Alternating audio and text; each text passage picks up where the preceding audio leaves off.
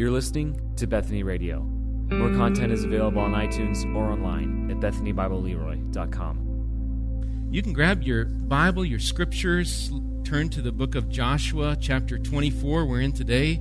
We'll be starting in verse 1, Joshua 24. I've got a couple pictures to get through since we've been gone a couple weeks, so I believe this is our one from Joshua 23, where Joshua was, Malachi, he was advanced in age. He was old, so I think that's Joshua lying down there, right? So they let him lie down to give the speech, maybe. That's how it was. And those gathered around him. The beards are getting really good, Malachi, so thank you. The next one was last week. Here's Lincoln here. What does it say? Oh, it says, did I miss one? So many gods. Did I miss one? And so there's all these gods that Paul was dealing with in Acts 17. And if you're wondering what that was all about, listen again to the podcast from last weekend. So thank you, Lincoln. You caught it. They're catching it. So adults, you're always welcome to draw. Please turn them into me and be part of that. All right, well, hopefully by this time you're in Joshua 24. Now, we're going to be looking just at verses 1 through 13 today. I'm not going to take this whole passage, but I do want to read through verse 28. So I'm going to read the entire, most of the chapter, and then we'll look at through verse 13 today. I want you to be listening, especially today. Listen here for the I words, I. When you hear that word I, just kind of make a note of it. And you're going to hear it a lot, so just be listening for that as I read. So God's Word, Joshua 24, verse 1. Joshua gathered all the tribes of Israel to Shechem and summoned the elders, the heads, the judges, and the officers of Israel. And they presented themselves before God. Joshua said to all the people, "Thus says the Lord, the God of Israel. Long ago your fathers lived beyond the Euphrates, Terah, the father of Abraham and of Nahor, and they served other gods. Then I took your father Abraham from beyond the river and led him through all the land of Canaan and made his offspring many. I gave him Isaac, and to Isaac I gave Jacob and Esau, and I gave Esau the hill country of Seir to possess. But Jacob and his children went down to Egypt. And I sent Moses and Aaron, and I plagued Egypt with what I did in the midst of it. And afterward I brought you out. Then I brought your fathers out of Egypt, and you came to the sea. And the Egyptians pursued your fathers with chariots and horsemen to the Red Sea. And when they cried to the Lord, he put darkness between you and the Egyptians, and made the sea come upon them and cover them. And your eyes saw what I did in Egypt. And you lived in the wilderness a long time. Then I brought you to the land of the Amorites, who lived on the other side of the Jordan. They fought with you, and I gave them into your hand, and you took possession of their land, and I destroyed them before you. Then Balak, the son of Zippor, king of Moab, arose and fought against Israel. And he sent and invited Balaam, the son of Beor, to curse you. But I would not listen to Balaam. Indeed, he blessed you, so I delivered you out of his hand. And you went over the Jordan and came to Jericho, and the leaders of Jericho fought against you, and also the Amorites, the Perizzites, the Canaanites, the Hittites, the Girgashites, the Hivites, and the Jebusites, and I gave them into your hand. And I sent the hornet before you, which drove them out before you, the two kings of the Amorites. It was not by your sword or by your bow. I gave you a land on which you had not labored, and cities that you had not built, and you dwell in them. You eat the fruit of vineyards and olive orchards that you did not plant. Now therefore fear the Lord and serve him in sincerity and in faithfulness. Put away the gods that your fathers served beyond the river and in Egypt, and serve the Lord. And if it is evil in your eyes to serve the Lord, choose this day whom you will serve, whether the gods your fathers served in the region beyond the river, or the gods of the Amorites in whose land you dwell.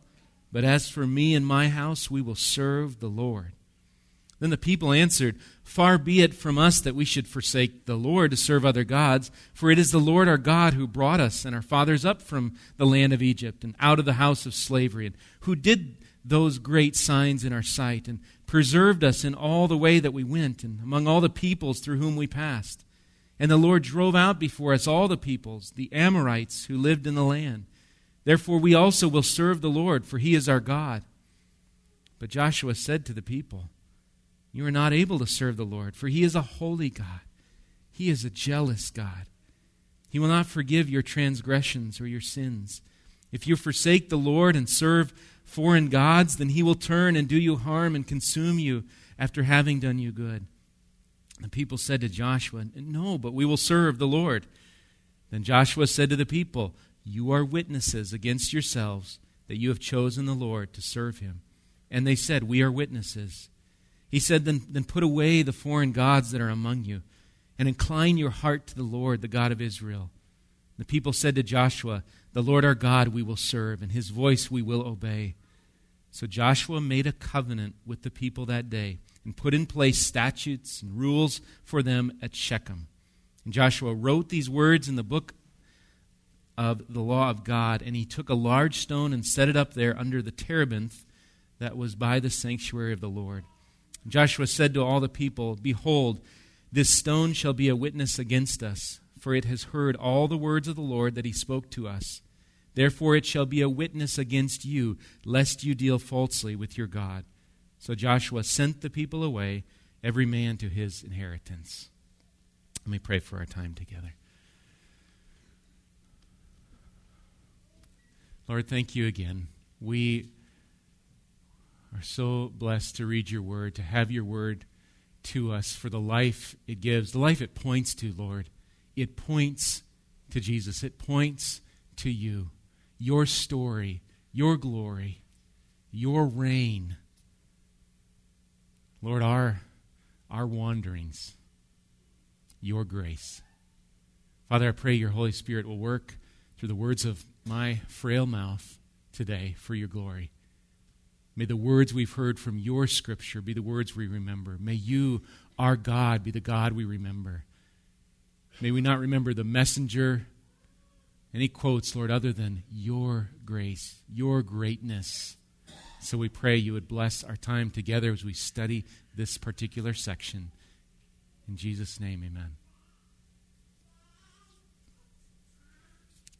I wonder if this section of Joshua, and the reason I read all of it, I wonder if it's not even the most well-known section of Joshua. You think of Joshua, and I don't know if you even have, maybe you have the coffee mug or whatever. If you're going to put something on a shirt, it's either choose this day whom you're going to serve, or as for me and my house, we will serve the Lord. Those are just, they're part of the, even just our Christian culture, those phrases in here.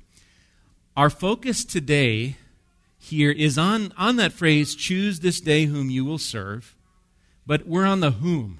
So we're going to look next week, we're going to look at this choosing, the serving, and even look, what's Joshua saying, what are the people saying, that sort of thing. So we'll look at that next week. But for this week, again, we're just going to focus, who is the whom? Choose this day whom? What about the whom? This God that they are called to serve. In one way, we've looked at this throughout Joshua. There's nothing really new here other than new to us who need reminding of this God every day, perhaps every hour. We can remember the Lord. Oh, yes, he's that, and he's this, and he's great, and he's mighty. And the next hour we're going, I don't remember. Yeah, I guess it's kind of forgotten. So we need to remember who this is. So let's dive in. Head back with me to verse 1. We see that Joshua here, he's gathering all the tribes of Israel to Shechem, summons the elders, the heads, judges, officers of Israel. They present themselves before God. If you look back in chapter 23, where I think we left off 2 weeks ago, there's the same gathering. There's a gathering to Joshua of some of the same people, the elders, heads, judges, officers. You could even say, if you were remembering even 2 weeks ago, there's similar themes here of chapter 23 and chapter 24. Similar themes of remembering the Lord's work, this calling, cling to the Lord your God, serve him only, these ideas, in both chapters. So you might say, well, what makes chapter 24 unique? Is it just simply a repeat of 23? We've kind of heard this already, or what's going on here? I think there's some unique things, some things we can look at. Chapter 23, Joshua, thanks to Malachi's picture, old and advanced in years. That's kind of the focus there. In chapter 24, his age, it's not mentioned. We don't see that mentioned. So chapter 23 kind of seems to be Joshua's final appeal, his personal appeal to Israel to follow their God. But there's something different in this chapter that we're in. And what's different, you have that phrase, thus says the Lord, the God of Israel. God, if you didn't pick up on it, God is the one doing the speaking, especially, all of his scripture is God's word, but there's this communication, this thus says the Lord in verses 2 through 13, his personal address to the people of Israel. So there's a sense, chapter 23, kind of an older wise man giving his direction. 24, there's a sense of standing in the presence of God. And that's what we see at the end of verse 1. They presented themselves before the Lord, or before God. The scene, it's kind of reminiscent of the people of Israel presenting themselves before the Lord at Mount Sinai when they had come out of Egypt. I think that same idea. And many see in this chapter indications throughout this chapter of an ancient covenant ceremony, a ceremony of covenant. Even this very place of Shechem, if you remember, you may not recall, chapter 13, we looked at this place, although I don't think Shechem was mentioned, but this place between Mount Ebal, where there was the curse, Mount Gerizim, the blessing, the speaking back, if you obey, if you don't, blessings and cursings, this sorts of ideas for the people in the land. That was at Shechem. It's a historically significant place. And I think covenantally, this agreement, God and man, a significant place. And so, thinking of covenants, just to review a couple terms, as we think of covenant, chapter 13, we looked at that idea. Do you remember that term we used, suzerain? Suzerain, if I'm saying it right. Suzerain and the vassal. The suzerain, think of the one who reigns, the reigning one, the authority of the land, the ruler. And the vassal being the one who serves that ruler. So the land here that Joshua, where we've been, the land they've come into, it's Yahweh's land. It's God's land. He's the suzerain. And Israel is the vassal. They live in his land. It is their land, but they live under the king, the true king of the land, the Lord. And there's certain obligations to living in the Lord's land, living under the Lord. And this relationship is set up via covenant, via an agreement.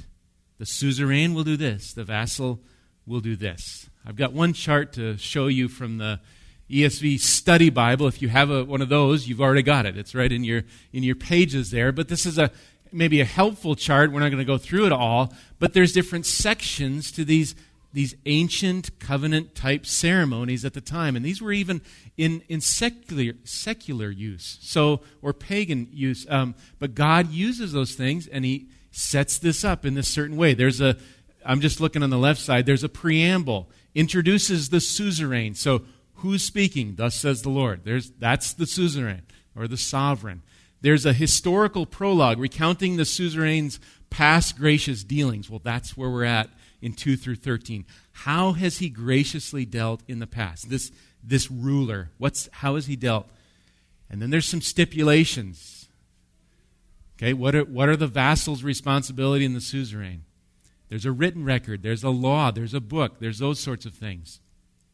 To the covenant agreement, there's witnesses are named. You're a witness to this. You saw this. You remember this.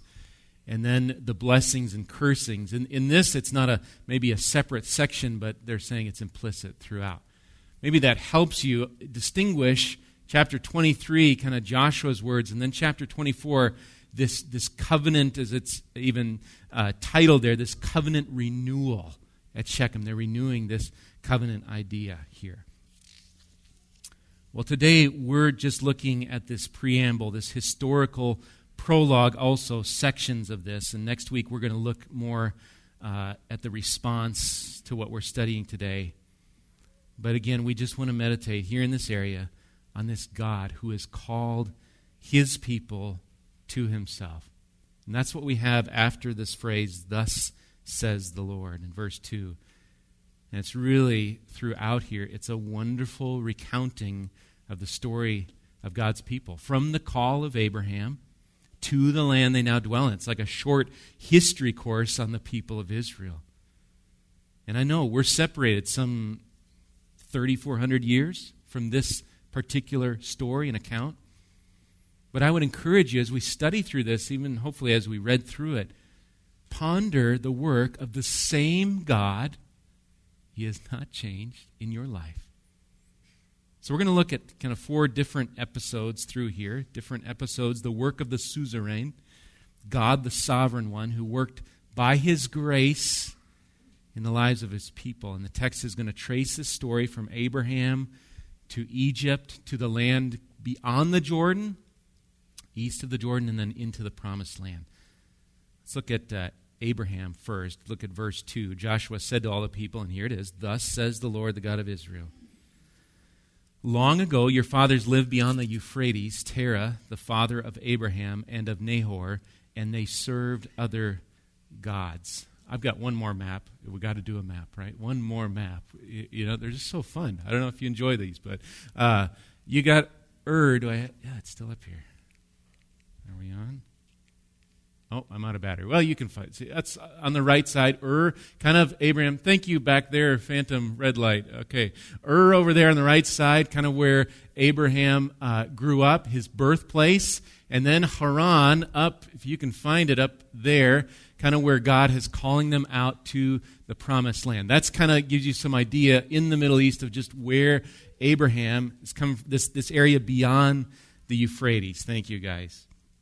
Here's what's fascinating. As I just read this again this week or last week in preparation, we don't typically think of Abraham this way, but do you realize he and his family were in fact idolaters? Abraham served other gods. Verse 2, that's what God says to Israel. He says, your fathers served other gods. And the word here, serve, it's the same serve that Israel's called to serve the Lord, to serve God.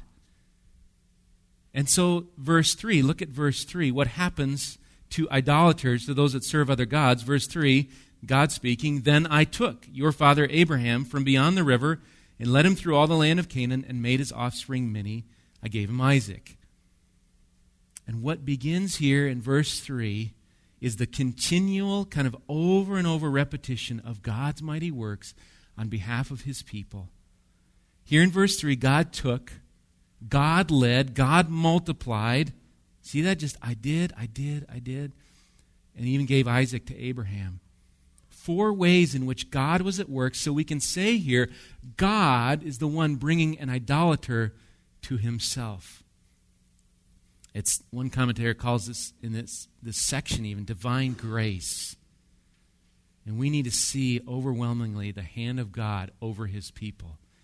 It's not that Abraham sort of caught God's eye. Boy, look, I bet there's a spark there. God took an idolatrous person, called him out, and brought him to himself. Look at verse 4, because the story goes on from there to Abraham to the offspring. Verse 4, and to Isaac. So Isaac, son of Abraham, to Isaac I gave Jacob and Esau. And I gave Esau the hill country of Seir to possess, but Jacob and his children went down to Egypt. And so the line is traced, Abraham to the line of Jacob, in other words, Israel, from the gift of Isaac. And remember, even Isaac was a gift to Abraham and Sarah in their old age. And then through on down, and so forth. God gave children, and so forth, gave Jacob and Esau. We've got Esau heading to the hill country. And then we've got the story continuing through Jacob's line, Israel. Jacob went down to Egypt. It's not in the text here, but we can kind of fill in the story from what we know, from what we've read in Genesis, that story coming down, again, God saving his people from famine by what? By placing Jacob's sons, one of them, Joseph, in charge basically of Egypt in order to save his people, to spare them. And eventually all of Israel moved, some 70 of them moved to Egypt to be spared from the famine. And yet, over time, over the years, many, many years, the pharaohs, the leaders of Egypt, begin to deal harshly with Israel, put them into slavery, and so we find them in slavery in Egypt, but God is still at work. The story continues through all this harsh things that are going on. God is at work. So look at verse 5 then. And I sent Moses and Aaron. Who sent? I sent. And I plagued Egypt with what I did in the midst of it. And afterward, I brought you out. It's almost, through here, you're going to hear this over and over. Do you see the focus here of what God is doing? I did this. It's me. It's me. It's me. The same God who calls out an idolater to bless him and multiply his offspring, thinking of Abraham, he's also going to deliver his people from slavery. And then look at verses 6 through 7. Then I brought your fathers out of Egypt, and you came to the sea, and the Egyptians pursued your fathers with chariots and horsemen to the Red Sea. Verse 7, and when they cried to the Lord, he put darkness between you and the Egyptians and made the sea come upon them and cover them, and your eyes saw what I did in Egypt, and you lived in the wilderness a long time. We're going to look at this just a little bit more in depth, a little bit. Exodus 14 records this instance. If you want to go back and read, it's such a great story. There's this line that God will fight for you. Rest in him. But great passage, Exodus 14, of Israel being delivered out of that bondage to slavery and towards the promised land. And God, if we remember back, God via his powerful plagues, his work in Egypt, he delivers his people from Pharaoh. In fact, remember they plundered the Egyptians with no swords. They plundered them, took their goods, took what they had and up and left. And after they leave, after Israel comes out, what happens to Pharaoh? His heart is hardened. God hardens his heart again, and Pharaoh begins to pursue after Israel. Israel sees this, and their reaction is not. When they're heading out, they get to the place, they're kind of by the Red Sea, they see the pursuit, and their reaction is not, oh, good, let's watch God provide again. It's going to happen. Their reaction is directed to Moses with a complaint. It goes like this, and kind of paraphrase, what have you done to us in bringing us out of Egypt?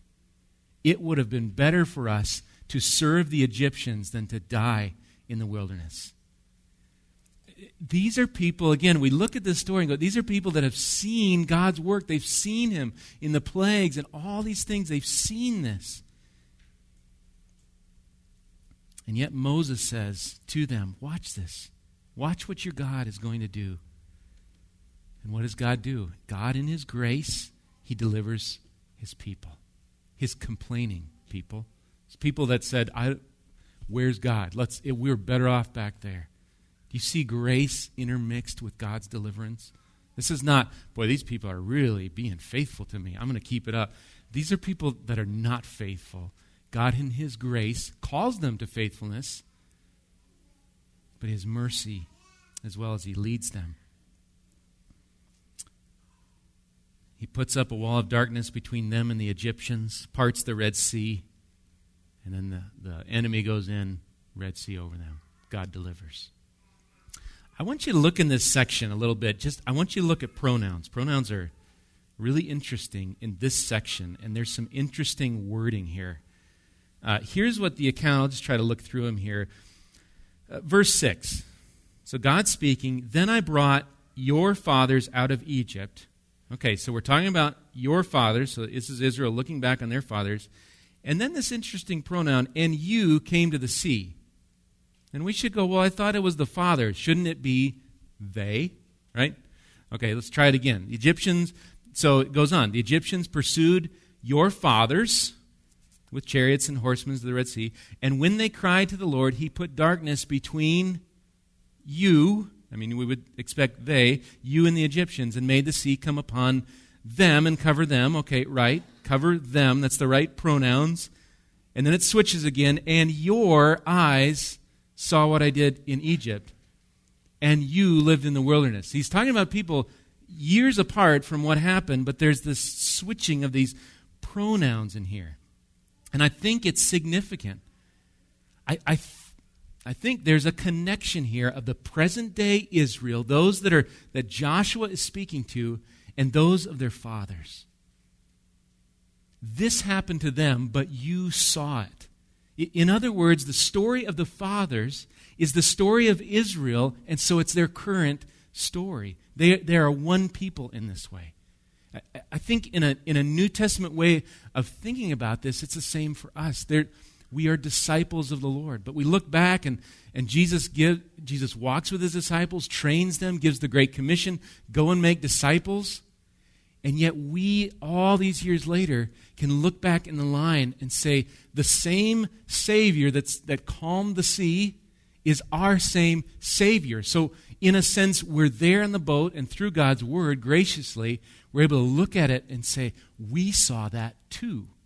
I know we weren't there, but we're seeing it through God's Word. There's a connection of the story of God's redemption through history and a story of his people. Well, the account of God's grace and glory continues then in verse 8. I'll be a little more brief on these. Then I brought you to the land of the Amorites who lived on the other side of the Jordan. They fought with you, and I gave them into your hand. And you took possession of their land, and I destroyed them before you. Again, if you take that last sentence of verse 8, you see it there. They fought, I gave them into your hand. Or you could kind of put the first and the last part of the sentence. They fought with you, I destroyed them. And then in the middle, I gave them into your hand, and you took possession. You see what I have done. They were fighting, you got their land, but it's not because of you. It's because of me, the Lord, your God. Then in verses 9 through 10, you've got a story we've looked at before, that story of Balak and Balaam and that donkey. Look at verse 9. Then Balak, the son of Zippor, king of Moab, arose and fought against Israel. And he sent and invited Balaam, the son of Beor, to curse you. But I would not listen to Balaam. Indeed, he blessed you, so I delivered you out of his hand. Now, I'm not sure on the exact timing, and I'm kind of watching some teaching on this. I think along with you, when we looked, I think it was at the book of Numbers in one of our Sunday school classes. But it would seem like that at the same time as God is blessing his people, Numbers 25 speaks of his people whoring after other gods, the Baal of Peor, at around the same time, which makes the blessing of God quite unique. There's a blessing in the midst of their whoring after other gods. God is not blessing them for that. It's his grace on them, his mercy and grace to a wayward and sinful people. And so again, the story of Israel, it's not a story of their conquering sin and living righteously so as to garner the favor of God. It's their bent towards, almost page by page, running opposite of this loving God who's in pursuit of his people. And it's his grace over and over in their lives, again and again. Then it's brought up to our current time. Look at verses 11 through 12. God's still speaking. The history's still going. Look at this suzerain. Look at this sovereign one. Verse 11, and you went over the Jordan, came to Jericho, and the leaders of Jericho fought against you, and also the Amorites, Perizzites, Canaanites, Hittites, Girgashites, Hivites, Jebusites. And I gave them into your hand. And I sent the hornet before you, which drove them out before you, the two kings of the Amorites. It was not by your sword or by your bow. As to the hornet here, I think it's really a fulfillment of what God has promised. There's a section in Deuteronomy, I think it's 7, but also Exodus 23, that God would send the hornets before you, before Israel, which would drive out all these ites, the Hivites, Canaanites, Hittites, that sort of thing. Now, as to if these are real hornets, which may bring up some interesting drawings for next week, I don't know. I'm inclined to think it's a figure of speech to think about this idea, this terror of God. At least one source I was looking at said you could look at this word hornet as kind of this idea of God's destruction, God's terror going before them. But can God use actual real hornets? Yeah, absolutely. So whatever the case, God is going before his people with terror, going before them, which will drive out the people. And so in the way the hornets would clear the way, so God was at work in front of his people. It's such a helpful phrase, not by your sword or by your bow. Did Israel use a sword? Yeah, or a bow?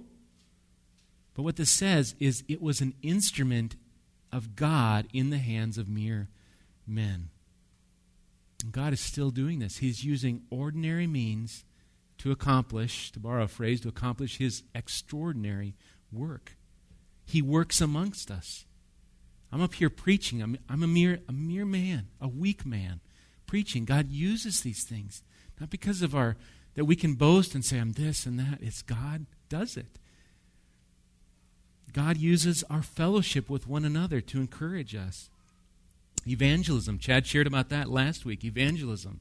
And I appreciated he's talking about the methods. Well, don't look at all the methods. Think about who it is you're sharing about. Because he's the one at work. God is. God uses our prayer to accomplish his work, his will, as we're learning about in prayer meeting. We celebrate communion with, a little cup, a little piece of bread. God uses these means by his grace in our lives. And he uses especially the sword of God's word. God shows his grace in our lives, calls us to himself, so that we can say, it's not my preaching, it's not my evangelism, it's not my anything. This is God at work. Our boast is to be in the Lord. And verse 13 here just does this is kind of a wonderful summary, in case we missed it. Okay, verse 13, I gave you a land on which you had not labored, and cities that you had not built, you dwell in them. You eat the fruit of vineyards and olive orchards that you did not plant. Land, you didn't work for this land. I gave it to you. Cities, you're dwelling in them. They're yours. You didn't build them. I gave them to you. Fruit, it's yours. I gave it to you. Next week, we're going to continue. We'll look at this therefore, because that's important. So therefore what? And it is. Fear the Lord. Serve him. So don't feel like you can't read on or study on for next week. Look at that. But my desire just this week is for us to just simply consider who it is that has called you by his grace. Verse 15, Joshua's going to go out. He's going to call it to the people. You choose this day whom you will serve. Are going to be these other gods, these false gods? Or is it going to be the God? The God who has called them, the God who has called us in Christ.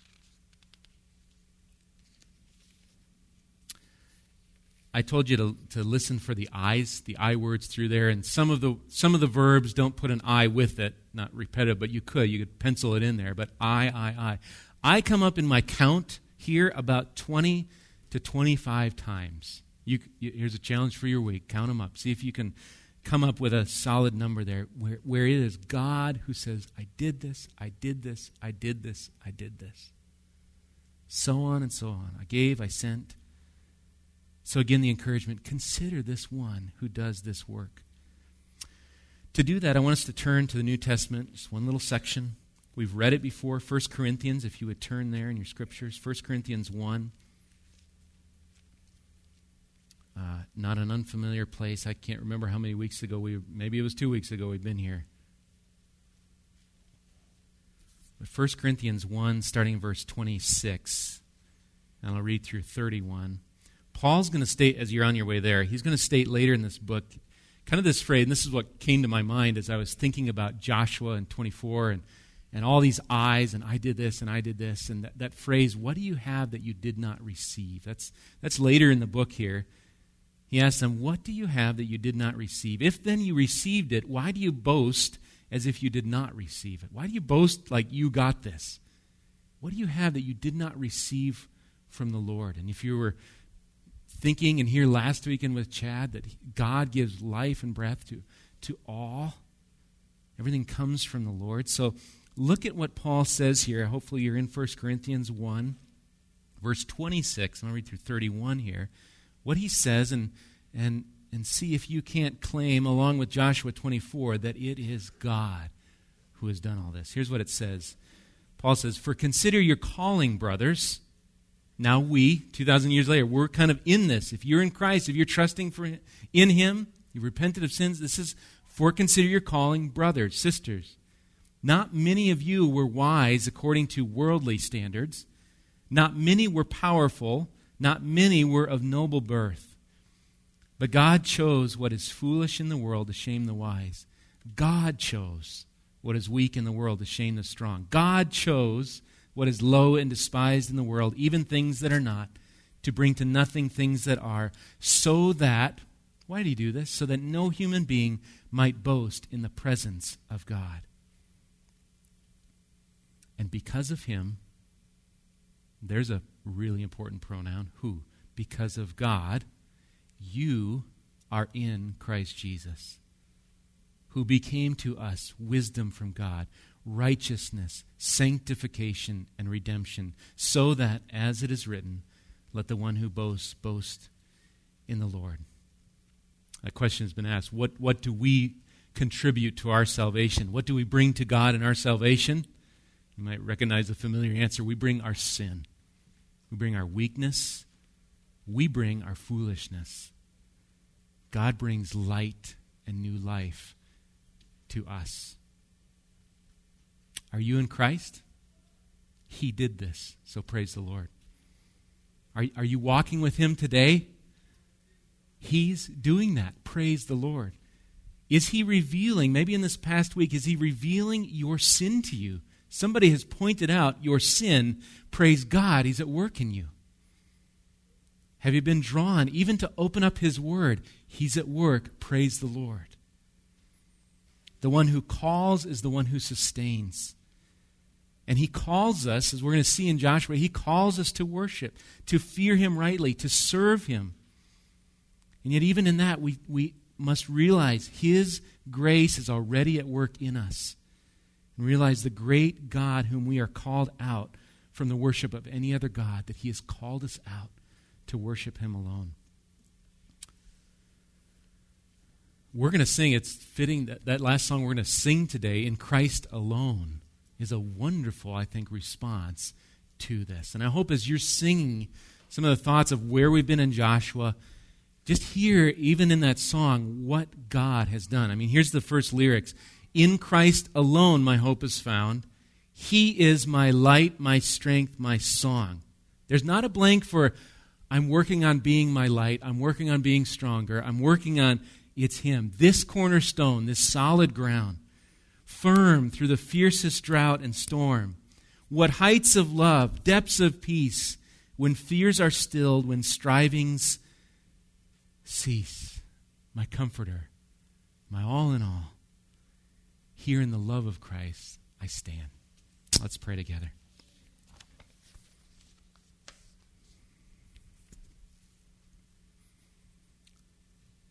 Father, please forgive us for where we have thought we have stood strong and by our own might accomplished something. Lord, we're prone in our pride to say, it was me. I had something to do with that. Lord, we recognize you used people. All glory to you, Lord. Father, you're the same God that 20 to 25 times said, I have provided, I have given, I have delivered. You are the same God, and we are your children if we're in Christ. Lord, thank you for your grace in our lives. Lord, may those that know you as Savior be comforted today. This is our God. Lord, for those that have been striving, perhaps trying to work out being good enough to be saved, praying enough the right way, enough times, Lord, may you bring them to the true rest, not of land itself, the promised land, but rest in Christ. And we pray that you would work in those lives as well today. Thank you for your grace on us. Emmanuel, God with us. We praise you, Lord. In Jesus' name, amen.